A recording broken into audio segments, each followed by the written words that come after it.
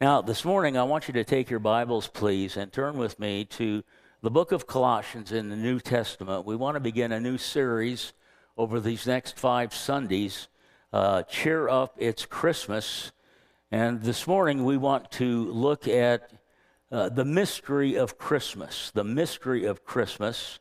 And I want you to turn in your Bibles to Colossians chapter 1, and we're going to read together verses 24 through 28. Will you please stand in honor of the Word of God? Colossians chapter 1, beginning at verse 24. Now I rejoice in what was suffered for you, and I fill up in my flesh what is still lacking in regard to Christ's afflictions for the sake of his body, which is the church. I have become its servant by the commission of God, which he gave me to present to you the word of God in its fullness. Notice now how often the word mystery is repeated.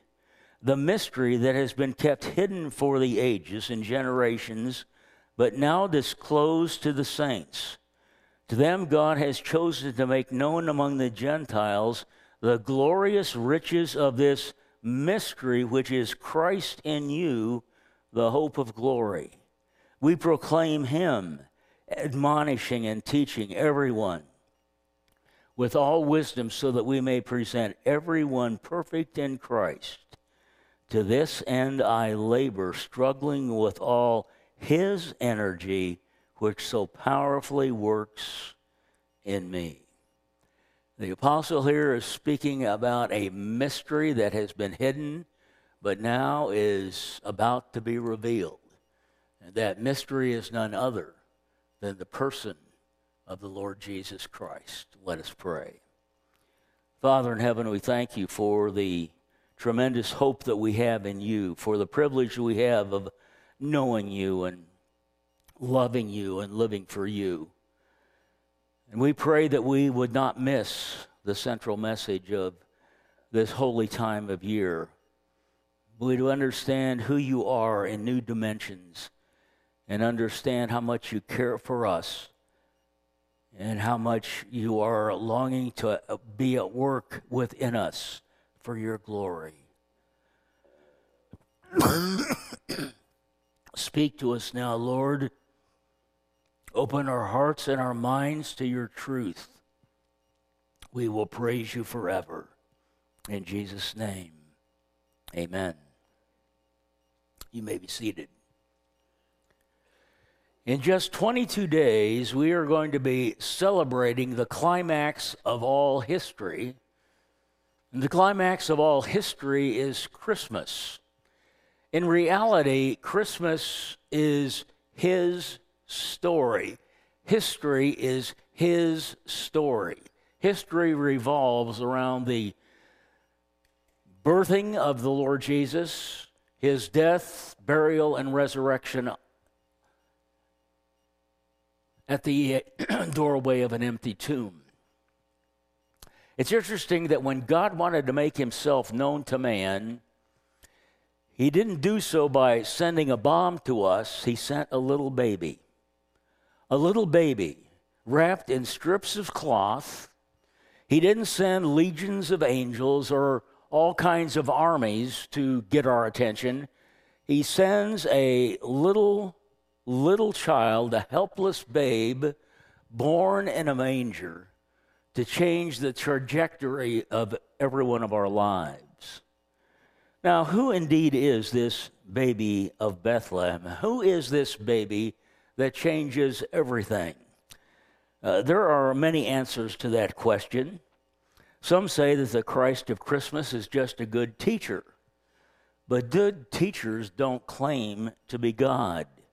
Others say that the babe of Bethlehem is just a good example. But good examples don't hang around with prostitutes and drunkards and crooked politicians.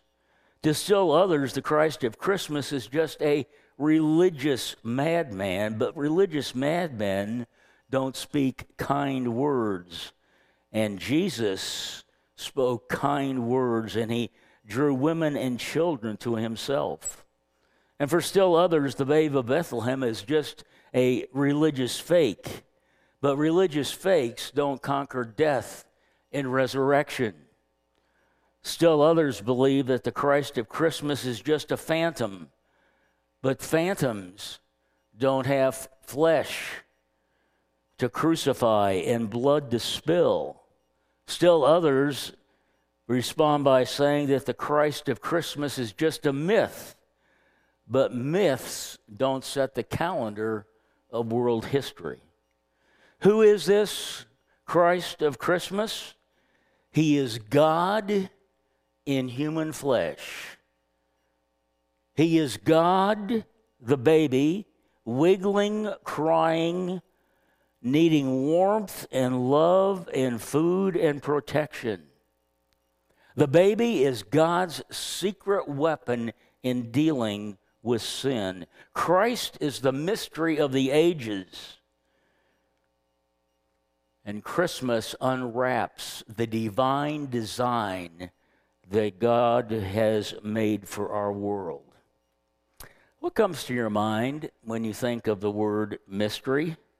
Many people think of suspense or secrecy or surprise or even sudden horror. There are mystery books and mystery plays, mystery personalities. No doubt there are some that didn't come this morning because they slept in after watching the late night mystery, which they figure out after the first 15 minutes.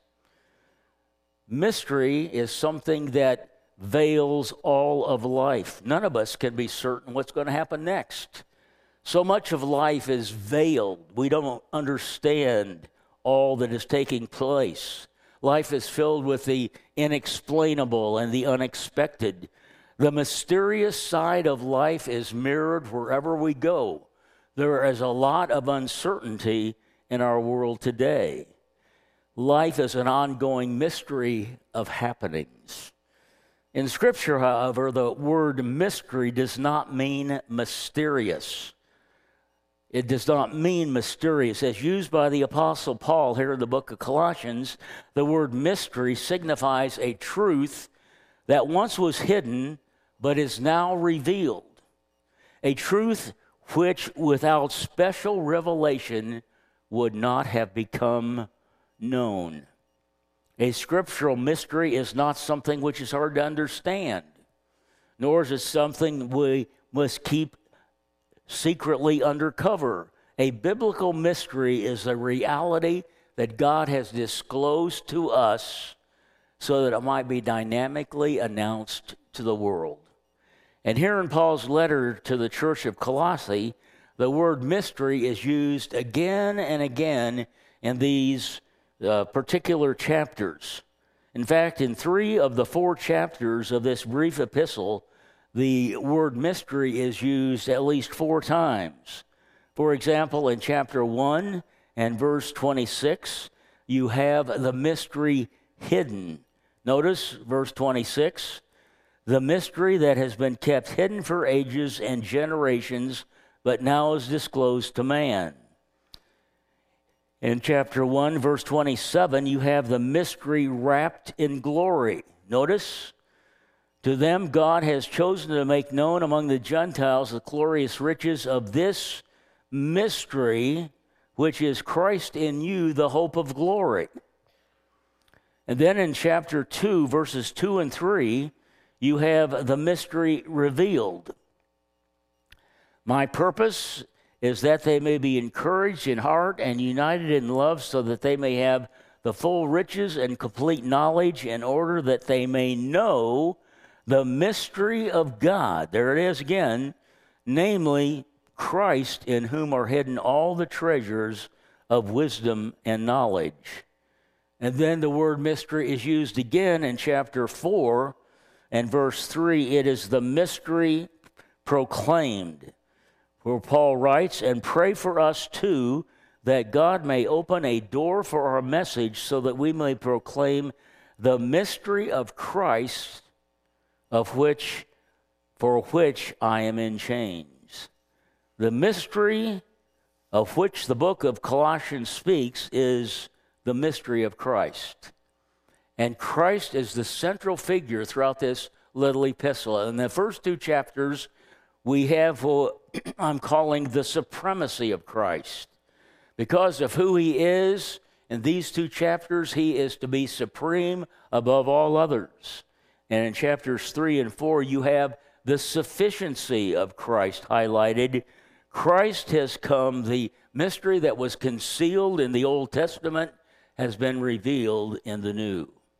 And we have glimpses of Christ all through the Old Testament. But when we come to the New Testament, we're confronted with the incredible reality that the mystery that once was hidden has now been unwrapped. It's been revealed. The mystery as to how God is going to restore fallen man no longer remains a mystery. It is something that we can understand and respond to. Christmas heralds the coming of a Savior who did not just come for a few, but he's come for all of us. Though we live in a world of darkness, though we live in a world where there is not much light, the light of Christ has come. It's what we've been singing about. That's what we've been proclaiming. And this coming of Christ on that first Christmas is not only a mystery revealed, it also lets us know about how God feels about us and what he has disclosed to us in the sending of his unique Son, the little baby Jesus. First of all, in sending Christ into the world and unveiling the mystery, we have a disclosure of God's nature. You see this in verse 18 and 19, especially of chapter 1. Notice of Christ it is said that he is the head of the body, the church. He is the beginning and the firstborn from among the dead, so that in everything he might have supremacy. For God was pleased to have all his fullness dwell in him, and through him to reconcile himself all things, whether things on earth or things in heaven, by making peace through his blood shed on the cross. When the scripture speaks of Christ here in verse 18 as being the firstborn from among the dead, it doesn't mean that Christ is a created being. It simply means that he existed prior to creation. Prior to creation, Jesus Christ was a member of the triune God, and he is God. This is the main emphasis that Paul wants us to grab onto. And you see this again and again where it says that God was pleased, verse 19, to have all his fullness dwell in him. In other words, Jesus Christ is not a snapshot of God. He is God himself. Remember what Jesus said to those who were critical of his leadership? If you've seen me, he says, you have seen the Father. And it's very interesting that here in these opening verses of Colossians, we have some of the strongest teaching about the deity of Christ anywhere in Scripture. You'll remember that the Christians at Colossae were being tormented and harassed by false teachers. They were called Gnostics, who taught that Jesus Christ is not divine and that his death on the cross was no different from any other human fatality.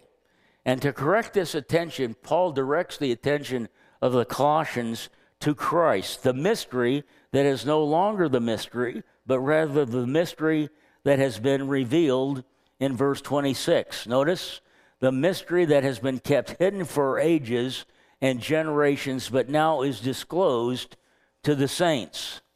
This consciousness of a conquering Christ is so vivid in his mind that he declares in verse 18 that because Jesus is God, because he is not a mere representation of God, but is actually the fullness of God himself, that he is to have supremacy in our lives.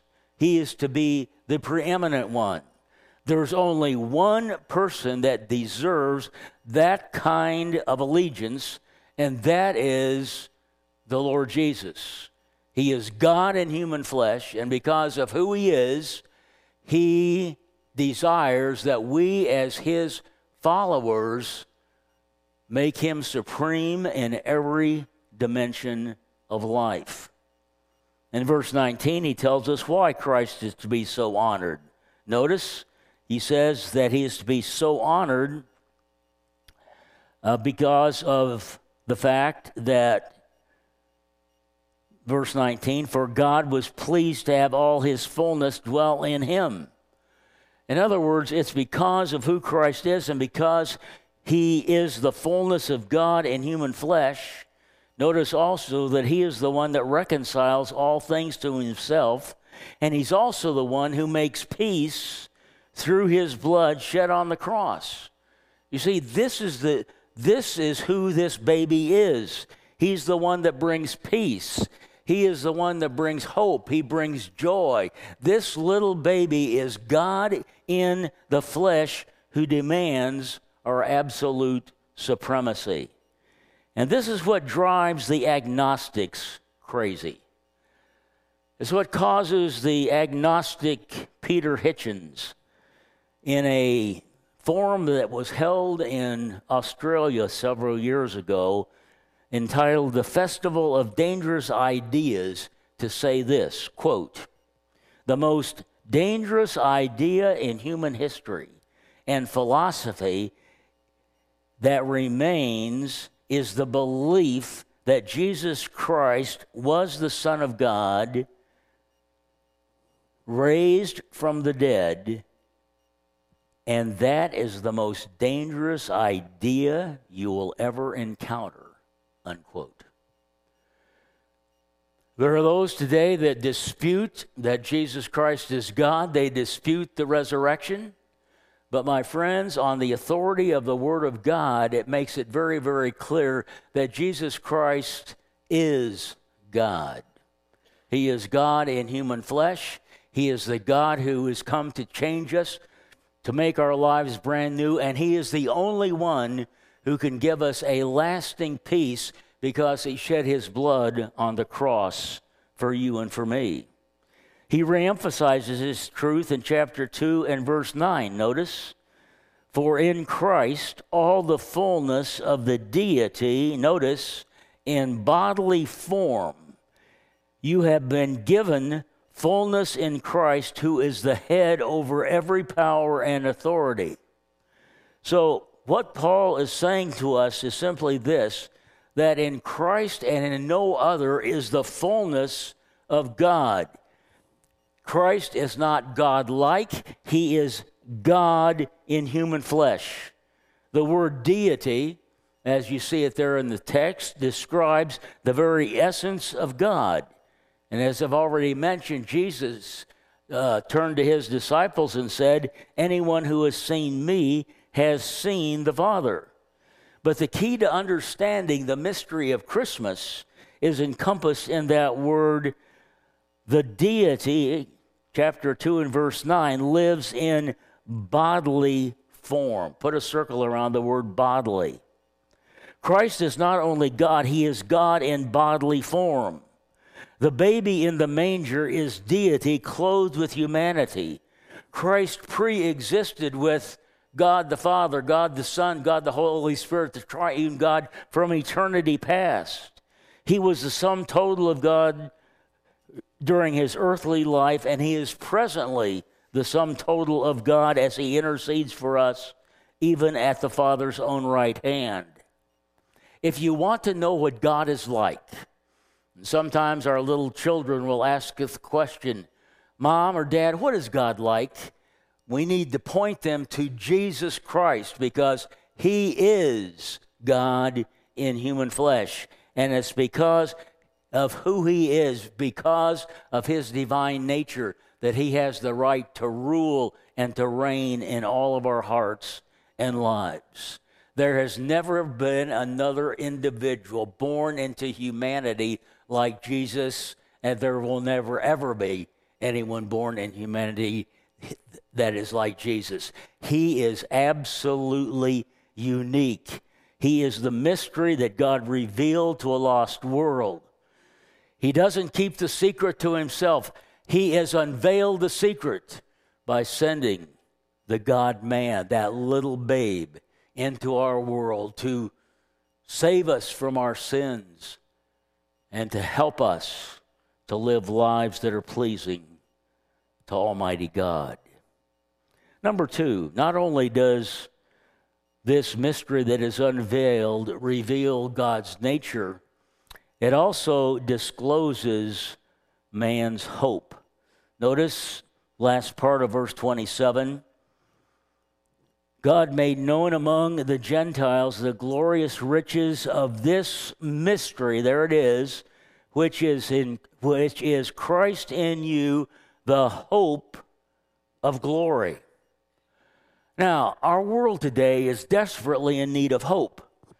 In fact, the futurists, no matter if they're secular or Christian, paint a very bleak picture about the future. In fact, George Barna says that the millennials today probably are more hopeless than the previous generations that came before them, because we've lost the sight of the American dream. We've lost so much. The environment's been taken away from them. The affluence, young people, from what the researchers say, will never match the affluence of their parents. And hopelessness seems to be something that has gripped all of us, whether we're young or old.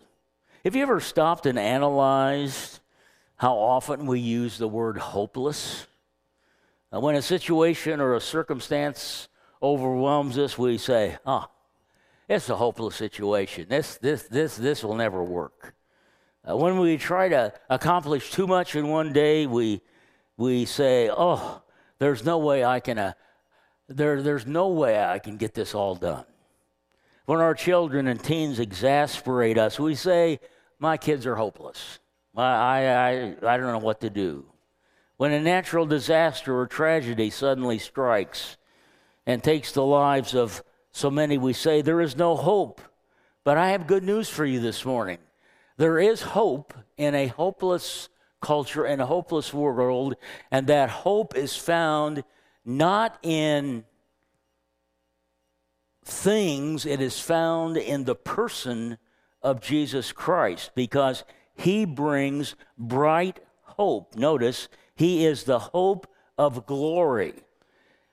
And that word glory speaks of a bright light that almost blinds because of its brilliance.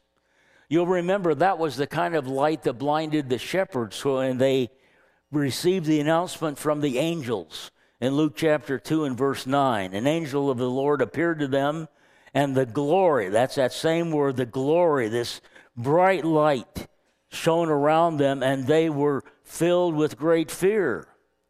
You see, this hope of glory is something that is supernatural. It is a hope that defies anything that we can understand from a human standpoint. Mankind is not doomed to hopelessness and despair.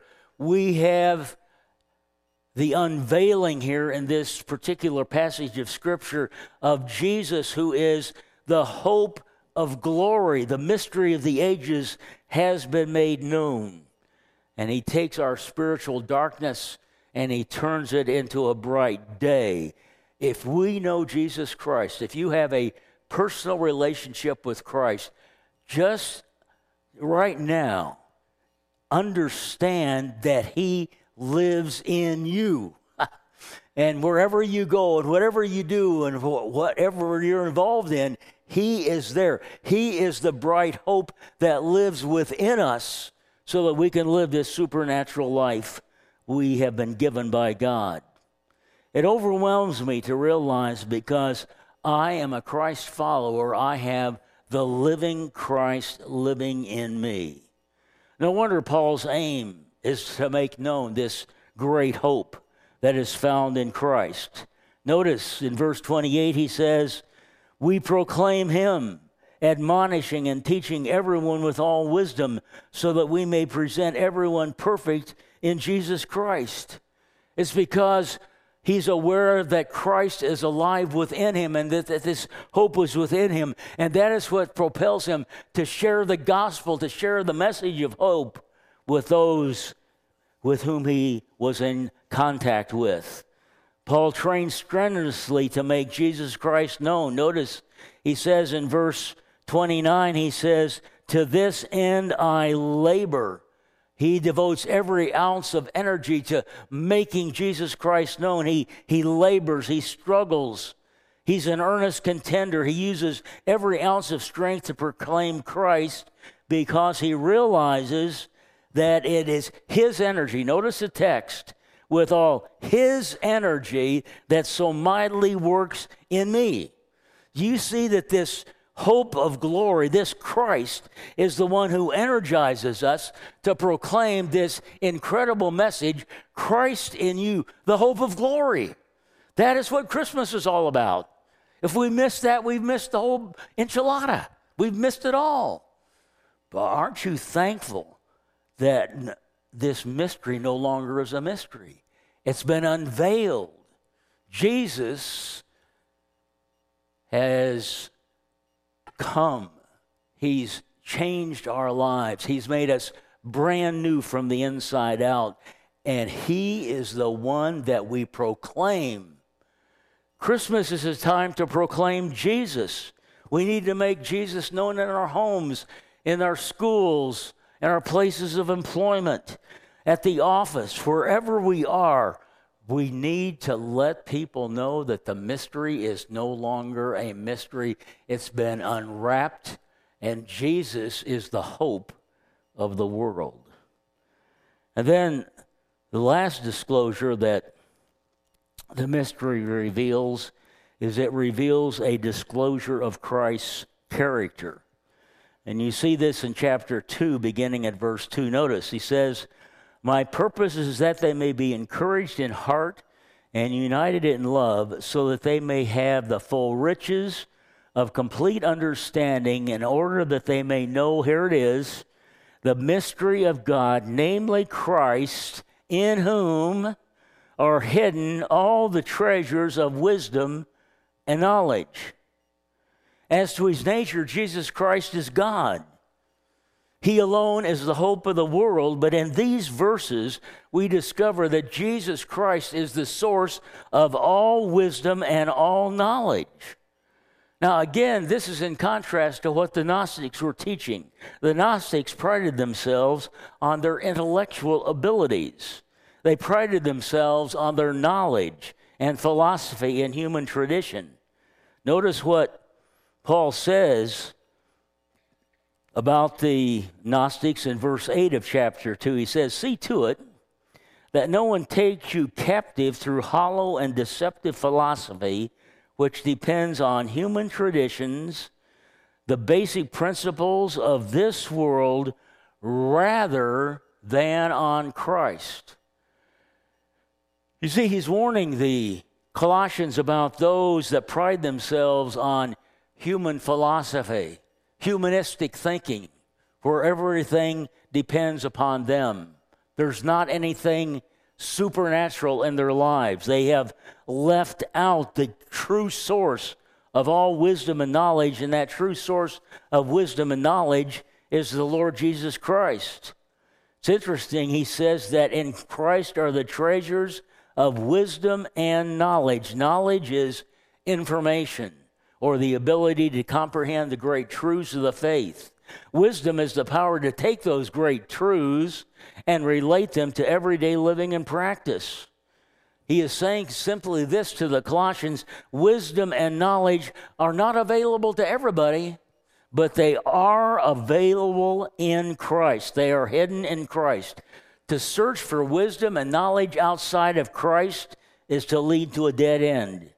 Such knowledge, according to their theory, the Gnostics, is set forth in the Apocrypha because they were hidden from the ordinary and the simple man. And he's saying to the Gnostics, you Gnostics, you have your wisdom. It's shut off from the common, ordinary man.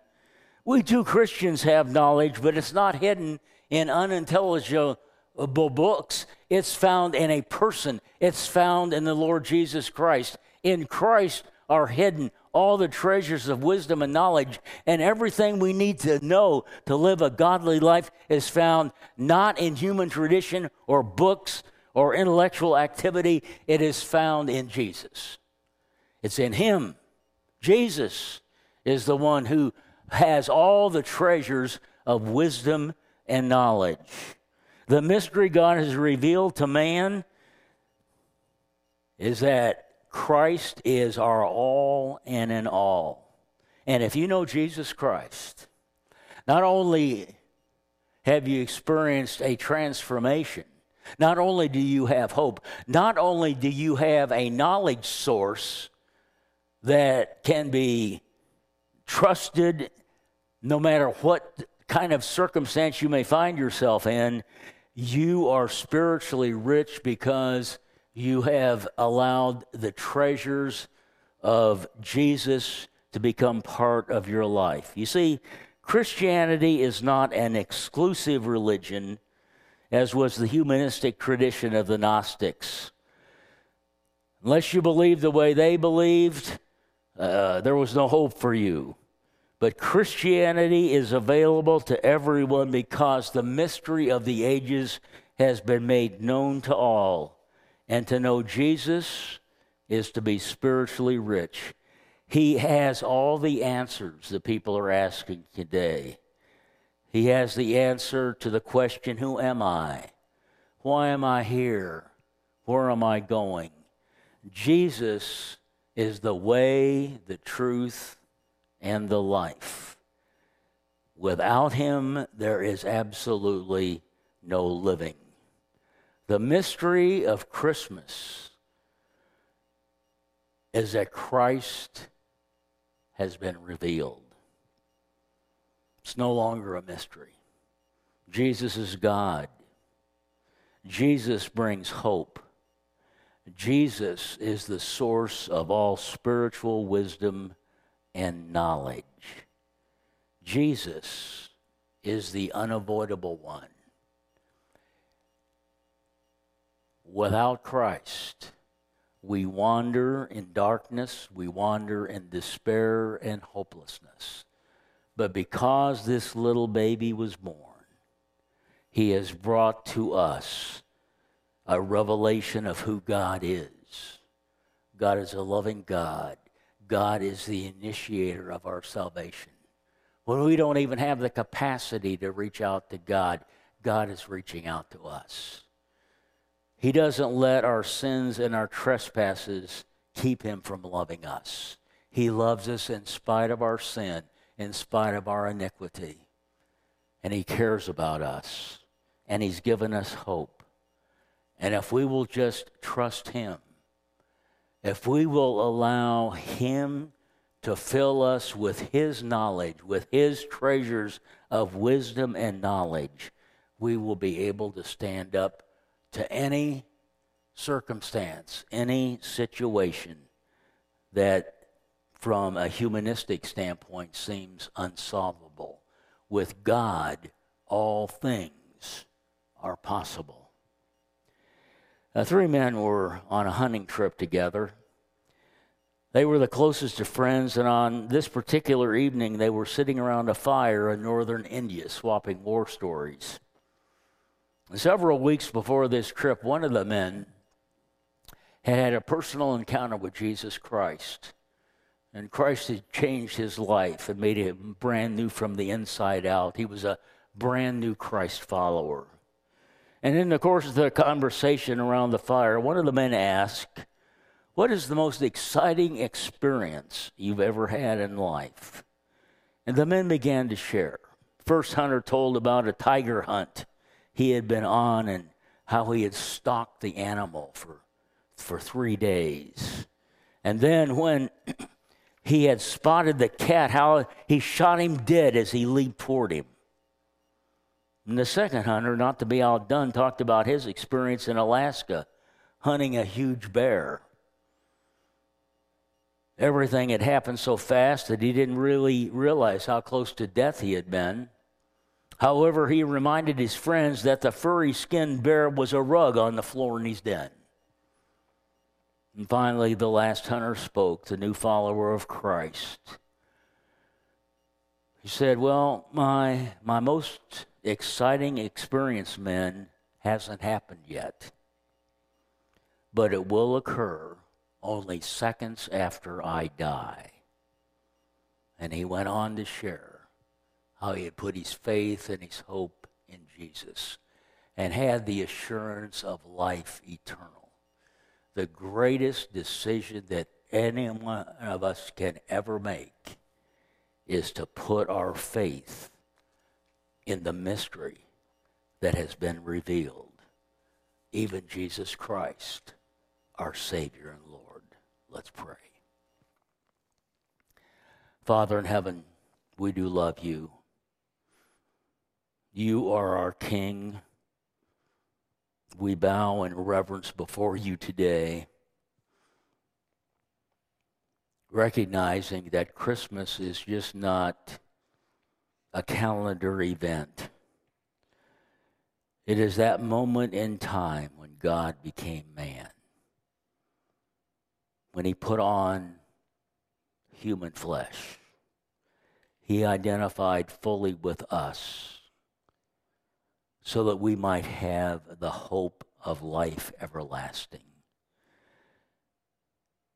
that we might be filled with the treasures of wisdom and knowledge that come only through a relationship with the Prince who has purchased our peace. Lord, for anyone here this morning that does not know you, I ask that in these quiet moments they would say, Lord Jesus, I need you. I'm tired of trying all the world's ways to knowledge and understanding. I want to trust you as my Lord and Savior. I want to put my hand in that nail-scarred hand of Jesus and experience new life. Pray, Lord, that if there's anyone like that here today, that right now they will embrace you as Savior and Lord and understand that life is worth the living because you are alive and well, ruling and reigning in each one of our hearts. Help us, Lord, to get out this glorious truth that the mystery has been revealed. The hope of the world has been made known. Treasures of knowledge and wisdom are available to all who follow the light of the Lamb, the Lord Jesus Christ. And now may the grace of the Lord Jesus Christ, the love of God, and that sweet communion of the Holy Spirit be with each one of you now and forevermore. We pray in the matchless name of Jesus. Amen. Good morning and Maranatha. Have a great day in Jesus.